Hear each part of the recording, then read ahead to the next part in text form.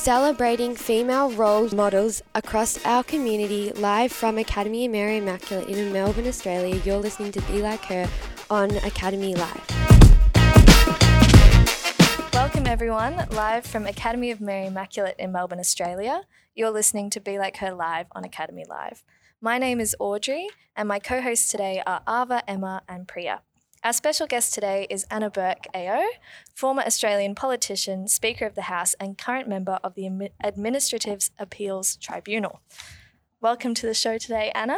So how did it feel to become a member of the House of Representatives? Thanks for having me today. It's very exciting to be here. I'm feeling a bit special, really. It was a bit surreal to become a member of the House of Representatives. Since Federation, there's only been 1,229 people who've become members of the House of Parliament in Canberra. Of that, only about 250 have been females. So it's a pretty select, a pretty amazing thing to achieve. And I've always described myself as the Stephen Bradbury. You lot are way too young to understand that, but he was a guy who won an Olympic gold because all the other competitors fell over and he kept going. Mind you, he was still in the final. Like, he had achieved to get there. So I ran for Parliament. I told my husband, it's okay, I can't win. And everybody said, it's all right, too long a shot. I'm from the Labor Party. It was a traditional Liberal seat. The current member was a really well-known guy, minister. Well, he didn't run for the seat. He swapped seats. So I was then running against an incumbent. And so I went from doing my bit for the Labor Party, standing as a candidate and giving the people a choice when they go to the ballot box about electing somebody, to being, oh my goodness, I might become a member of Parliament. So it was pretty extraordinary, but again, amazing achievement, something I'm immensely proud of. I came from a little suburb called Ashwood, and to get into Parliament, it's incredible. Yeah. Were you nervous? Oh, yeah. Terrified. Still am half the time. To be honest, election day, right, you go out there, you don't know what's going to happen. So 100,000 people, it's the worst job interview of your life. At 100,000 people, you've got to ask if they'll like you enough to vote for you. And on the night, everyone's saying, you've won. I'm like, oh, what do you mean? Anyway, I had all the TV cameras. There was Channel 10, Channel 9, Channel 7, Channel ABC. They're all in a line. I was like, I'd never done this much live TV. And I'm like, anyway, so I'm sort of like, I do Channel 10, I do Channel 9, I'm getting really good at this by the end of it. But and then I went to Canberra and it was like, what am I doing? Am I, imposter syndrome? Do I really know what I'm doing? Probably not, but, I got better at it like most things. And I think because we're females, we judge ourselves harder, we question ourselves more, and because of that, we work harder. Yeah. So, nervous, but took the nervous energy and worked on it. It's amazing. Yeah. Hi, I'm Priya. Thinking back to high school, who and what were the influences that had an impact on your future decision? It's a really good question. I only went to the one school. So I went from Presentation College Windsor, which is no longer there, unfortunately. I went to St Benedict's Burwood for 1 year, and then I went from grade 1 to, year 12 at the one school. Visualise this. None of you will probably understand this, but I grew up in this place called Ashwood. It's sort of like Mount Waverley in the ends of the universe. And my mother sent me to Windsor, which was like the other end of the universe. So most of my life was buses, trains, trams and all the rest of it. Why did I go to Windsor? That was because that's where my mother went to school, all right? So anyway, but leaving that aside, one of the amazing forces, and I think people don't give them enough credit, were the nuns at Windsor, the Presentation College nuns. They were a force to be reckoned with. They are some of the earliest feminists. Like, these are the women who really, went out there and said, this is what I'm doing. I'm dedicating my life to it.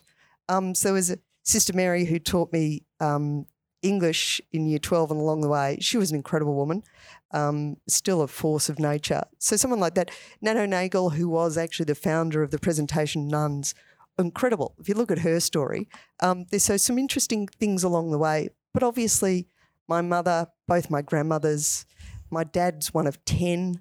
My very Irish grandmother came out here as an 18-year-old, didn't know anybody else, had 10 kids, ran a milk bar. My grandfather went back to the Second World War, leaving her here with 10 kids, and she just soldiered on. There was no sentimentality about the woman whatsoever.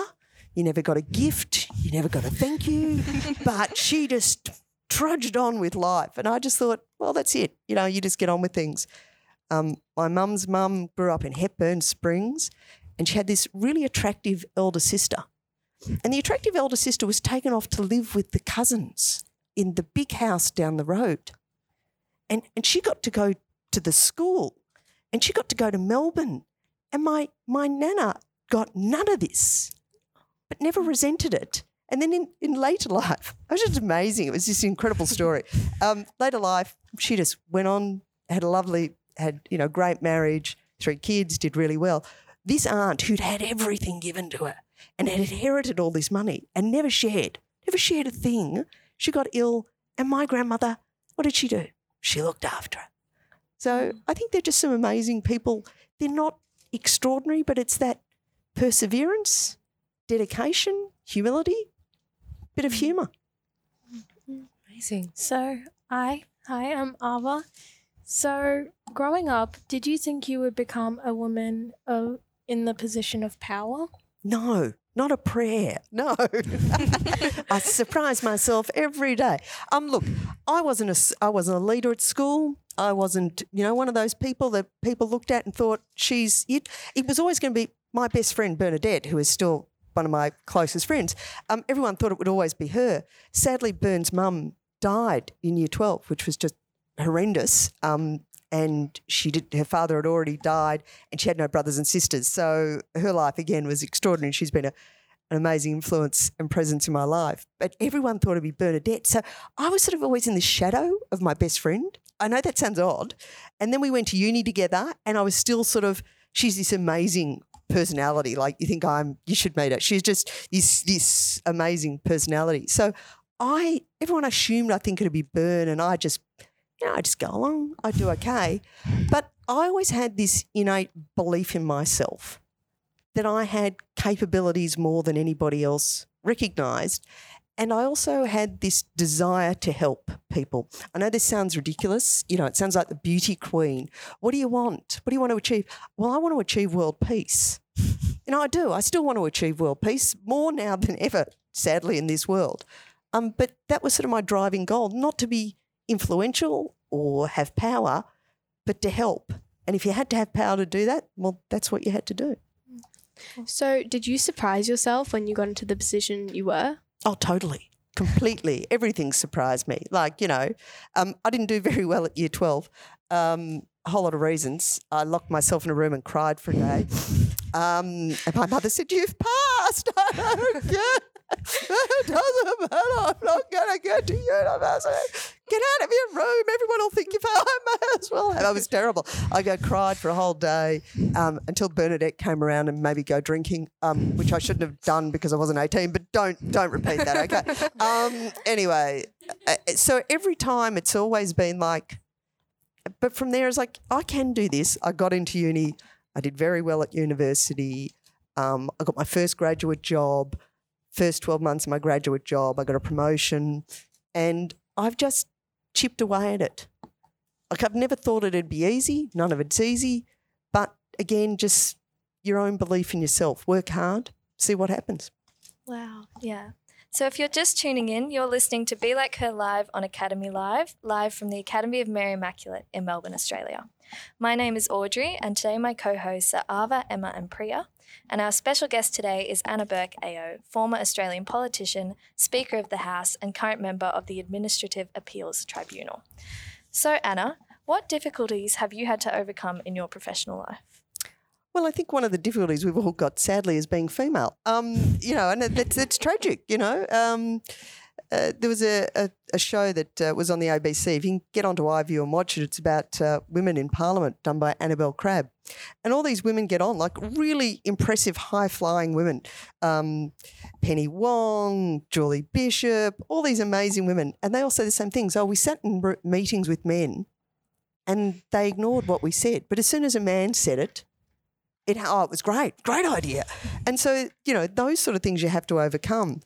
So again, just believing in yourself. We're not great at networking at females or putting ourselves forward. We just think that merit and working hard will have its own reward. Yeah, no. There's no such thing as merit. There's no such thing as being recognised for your hard work. You've got to put yourself out there. You've got to do the hard work, but you've got to put yourself out there. So those sort of things, I have a learning disability. I'm dyslexic. So just being able to overcome that. And I think because I managed to grapple with that through uni and through school, I went, hell, if I can master that, I can master anything. I got elected to Parliament in 98. I had my first child in 99. I got re-elected in 2001. I had my second child in 2002. So the wonderful juggle of having family and work and the expectations.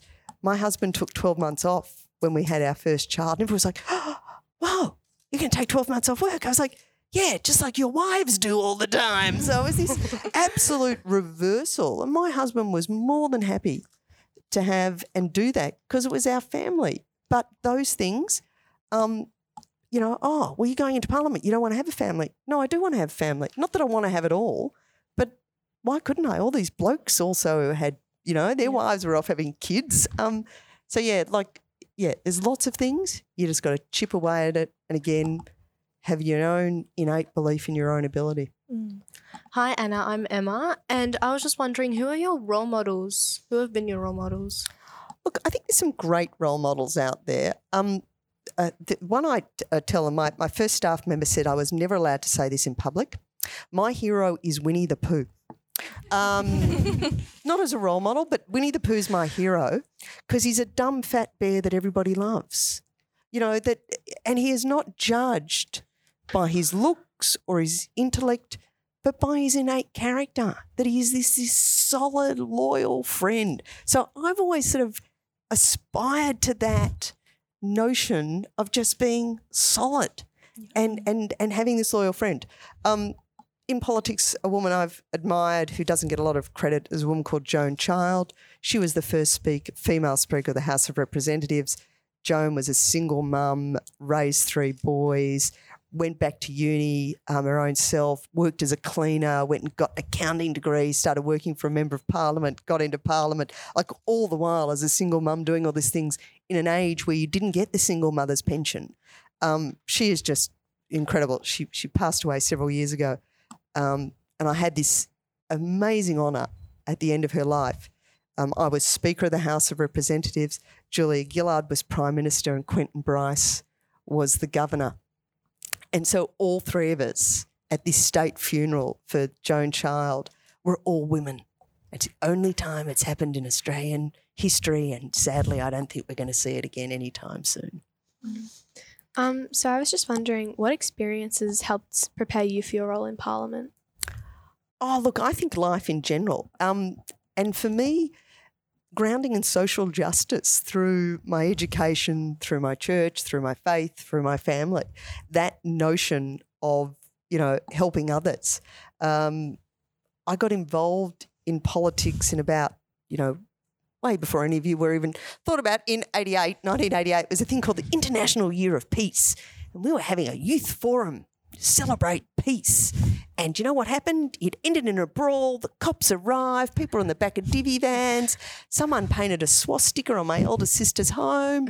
And, I sat there going, great. I can sit there and go, well, nothing changes. We can never do anything. Or what can I do? I can get involved. So that's what I did. Bizarrely, I joined the Labor Party to be involved. What advice would you have for women who are interested in working in politics? Find your own passion and get involved. So what is it that drives you? Don't do it because you want to get power. You don't get power. That doesn't happen. What is it about your area and your community? I grew up in Ashwood. For me, it was about peace. Back then, it was nuclear disarmament, still a little bit about nuclear disarmament. But along the way, I didn't think I could change it overnight, but I could be involved in something. So finding your passion, your concern, finding your tribe. For me, it was the Labor Party. Is it the Teals? Is it the Green? Is it the Libs? Is it standing as an independent? Is it actually doing something in your own local community? Is it, your neighbourhood house or a environmental community group, looking after, Friends of Mary Creek, people concerned about the environment, doing something, acting local, thinking global. We don't say that anymore, but it really is still a resonance you can do. So what are you concerned about? And don't be put off that you're a young person and you're a girl and you have nothing to offer. What you've got is 2 feet, a hand to knock on a door and a voice to speak with. Trust me, that's the most powerful thing we have. In this day and age where there is so much communication, the most influential thing in all elections, in all change, is one-on-one conversation. You've all got so much power and you should use it to change the things that you see aren't right in your own community. Yeah, definitely. Yeah. So traditionally, young men tend to have adult males as their role models. Is there any reason why you think young men can't see themselves having a role model like someone like you, like a woman? That's a really good question. It's a fascinating thing. And, yeah, usually it is. And I must admit, when as I said, I got involved in politics. I've been involved for a long time, and a lot of my male contemporaries, they'd have dealt with Paul Keating, or they'd been having conversations when he was still alive with Bob Hawke and all the rest of it.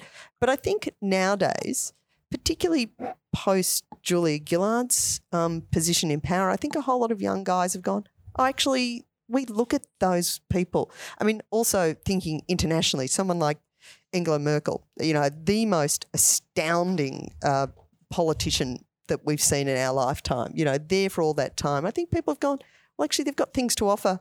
And actually, university research now shows that countries led by women do better. They do better socially, economically, environmentally. There's a whole lot of research that are actually saying women make better leaders. Why do they make better leaders? They're better listeners. So people won't probably be aware, but the country that's got the most female representations in their parliament is Rwanda in Africa, because they've got quotas, and they introduced quotas post the turmoil of what's known as the Hutsis and Tutsis killing each other. And they didn't say we want equal numbers of the tribes. We want equal numbers of men and women. And why? Because women moderate things. They make it more safe. They make it more gentle. And so since that time, which has been a while, more and more people have been voting for women in Rwanda because they get better outcomes. And the women are better leaders because they're better listeners. So I think young men are now twigging onto it and working out, it's not just the blokes who can do all the heavy lifting. Now, I was just wondering whether you were ever underestimated by the people around you. All the time. It's a constant. It still goes on.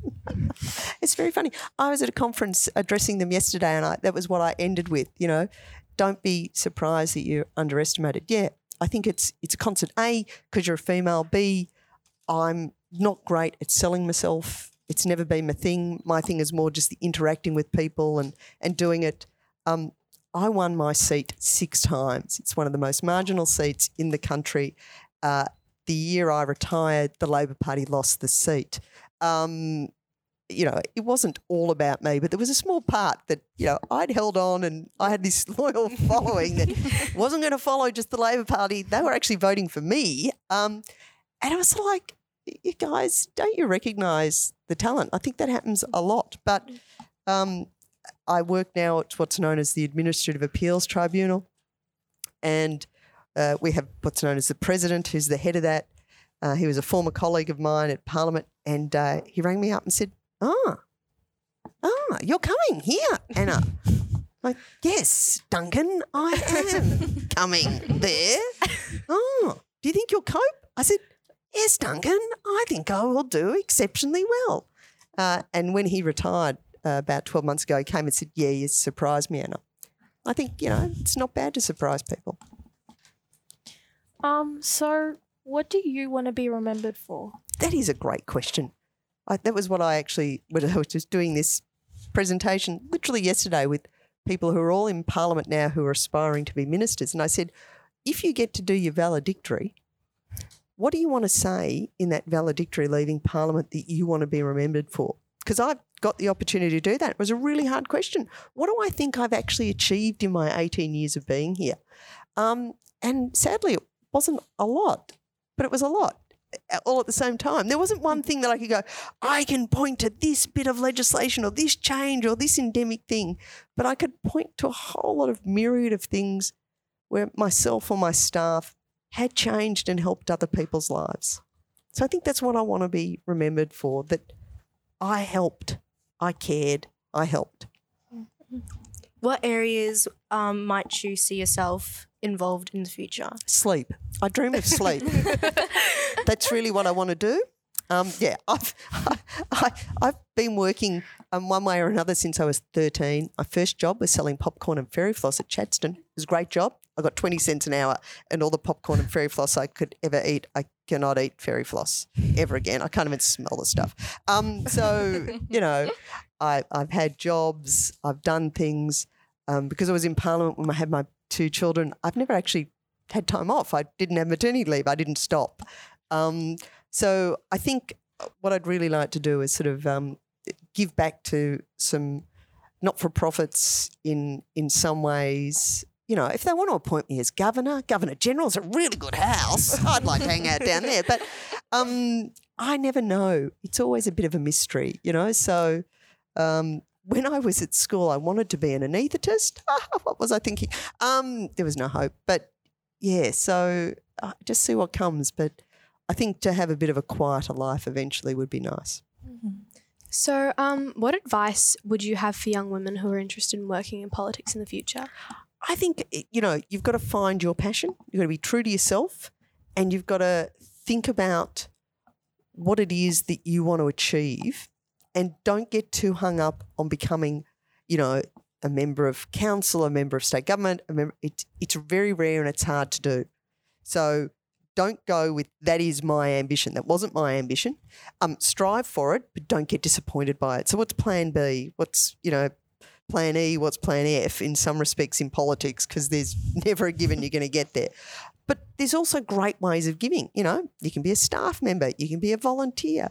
You can get involved in the upcoming state election. You know, think about who's the local candidate. You might want to go and help. So look at it, think about it.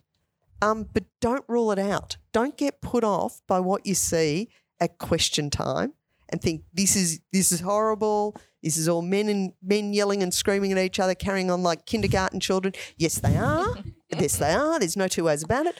But unless people are prepared to put their hands up and get involved, particularly women, that is the state of the nation. Never take our democracy for granted. As soon as you're all old enough, enrol to vote. Take that vote as precious, hold on to it and cherish the right we have in this country. Would you ever want to go back to the House of Representatives? No. Okay. No. I got asked at the last election to re-nominate for Chisholm and I went, yeah, no. Was there something like in particular that you've done that you're really proud of? Oh, look, there's lots of sort of little things. One thing that is a bit ridiculous, I introduced this bill called the Do Not Call Register. So to stop telemarketers being able to just ring up your house. So it became illegal after I introduced this bill in opposition as a private member's bill that I banged on about on Talkback Radio, the power of Talkback Radio. That's where I was. I was on every bit of Talkback Radio I could find across the country. I did all the morning TVs and evening TVs because it was really important at the time. Like these people just ringing day and night, particularly, you know, old vulnerable women at home. There'd be this phone call at 6 o'clock right about tea time, you know, oh, we've got this thing, and they'd be really confused. Do I sign up? And there was quite a bit of scamming going on that's still now. So that is one little thing I can actually point to and say I did that. But one of the last things before I retired, this delightful woman came to my office and she was Malaysian by birth but an Australian citizen. Her husband was Dutch and he had dual Australian, Malaysian and Netherlands citizenship, and he had taken her children without her permission out of the country, and he was holding them more or less hostage in Malaysia. And he'd illegally taken them out of the country because they weren't allowed to. They were on a watch list. So he'd literally put them on a boat sort of in reverse to boat people coming here. And it was all to get back at her, and it was horrible. And we were having all these problems. And then he got really ill and taken to hospital. But we knew that, but nobody knew where her children were. I was like, this poor, terrified mother, her 3 vulnerable children, and nobody being able to help. And we managed literally with hundreds of phone calls and intercepts and things through embassies to get the Red Cross to find these children. I went to a picnic. I met those 3 kids, and it was like, yeah, in a way, we made sure they were safe and back in their mother's hands. It was incredible. That's amazing. It's amazing. Yeah. Sorry, you go, Alba. I was just wondering, not just generally in work, but in your whole entire life, what is probably the most proudest moment you've had for yourself? The moment like you'll never forget, like a moment that you thought that like can top all the other moments, like you've never been more proud of yourself? Yeah, it's a really tough one. I mean, there's obvious, I've given birth to 2 children. Don't be put off. It's not a lot of fun. But an amazing experience afterwards. Mind you, I wasn't thinking that this morning with my 20-year-old, but never mind. I'll forgive him occasionally. Look, there's things along the way.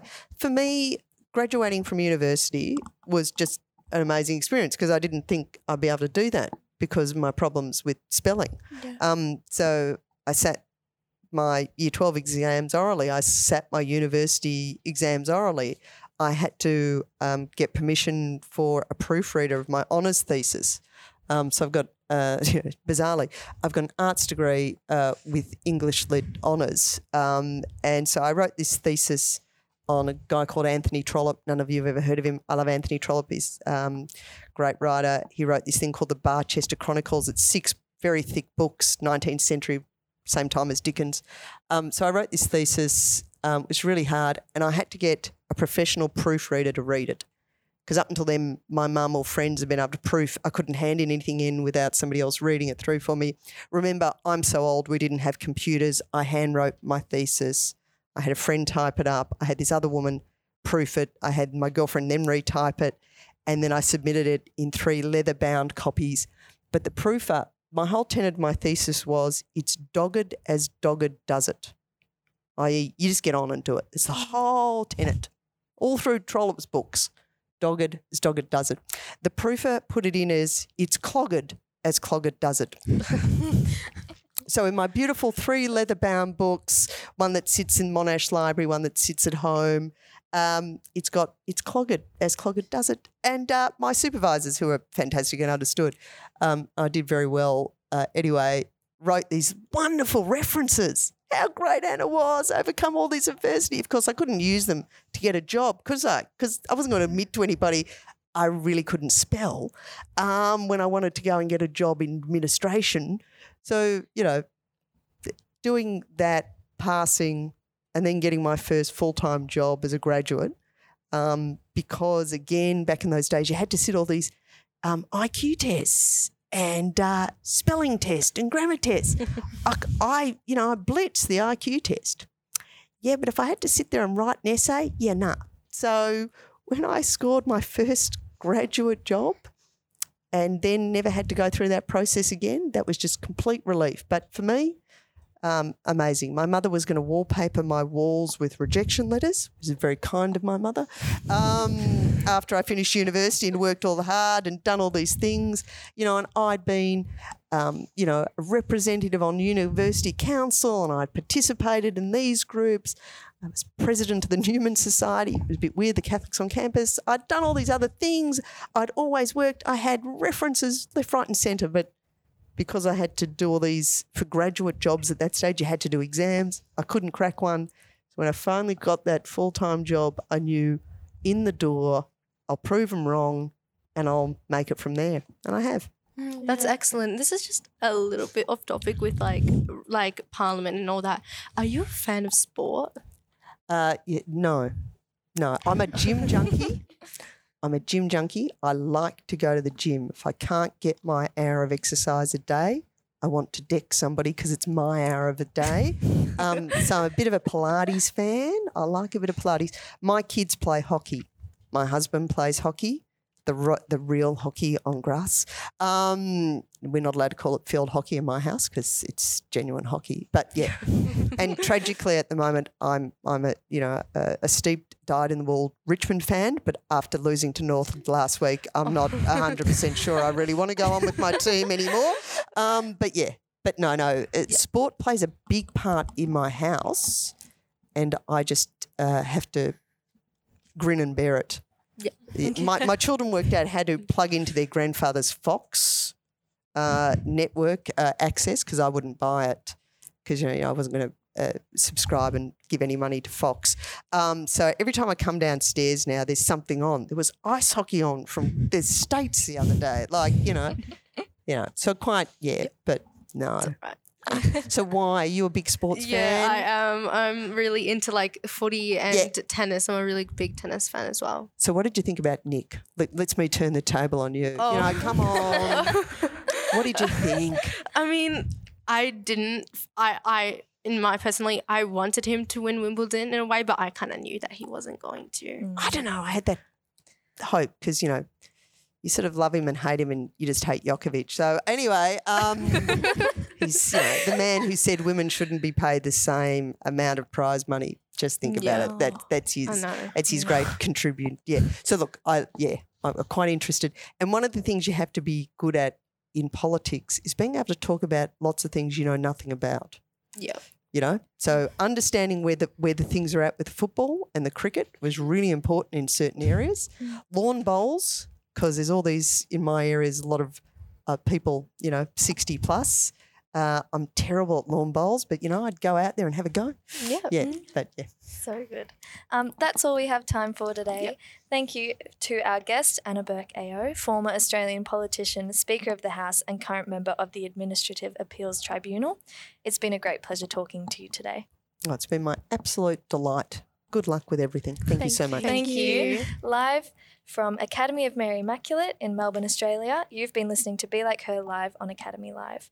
My name is Audrey and my co-hosts today were Ava, Emma and Priya. Thank you for joining us today. We hope you found the information today useful. Until next time, have a great day.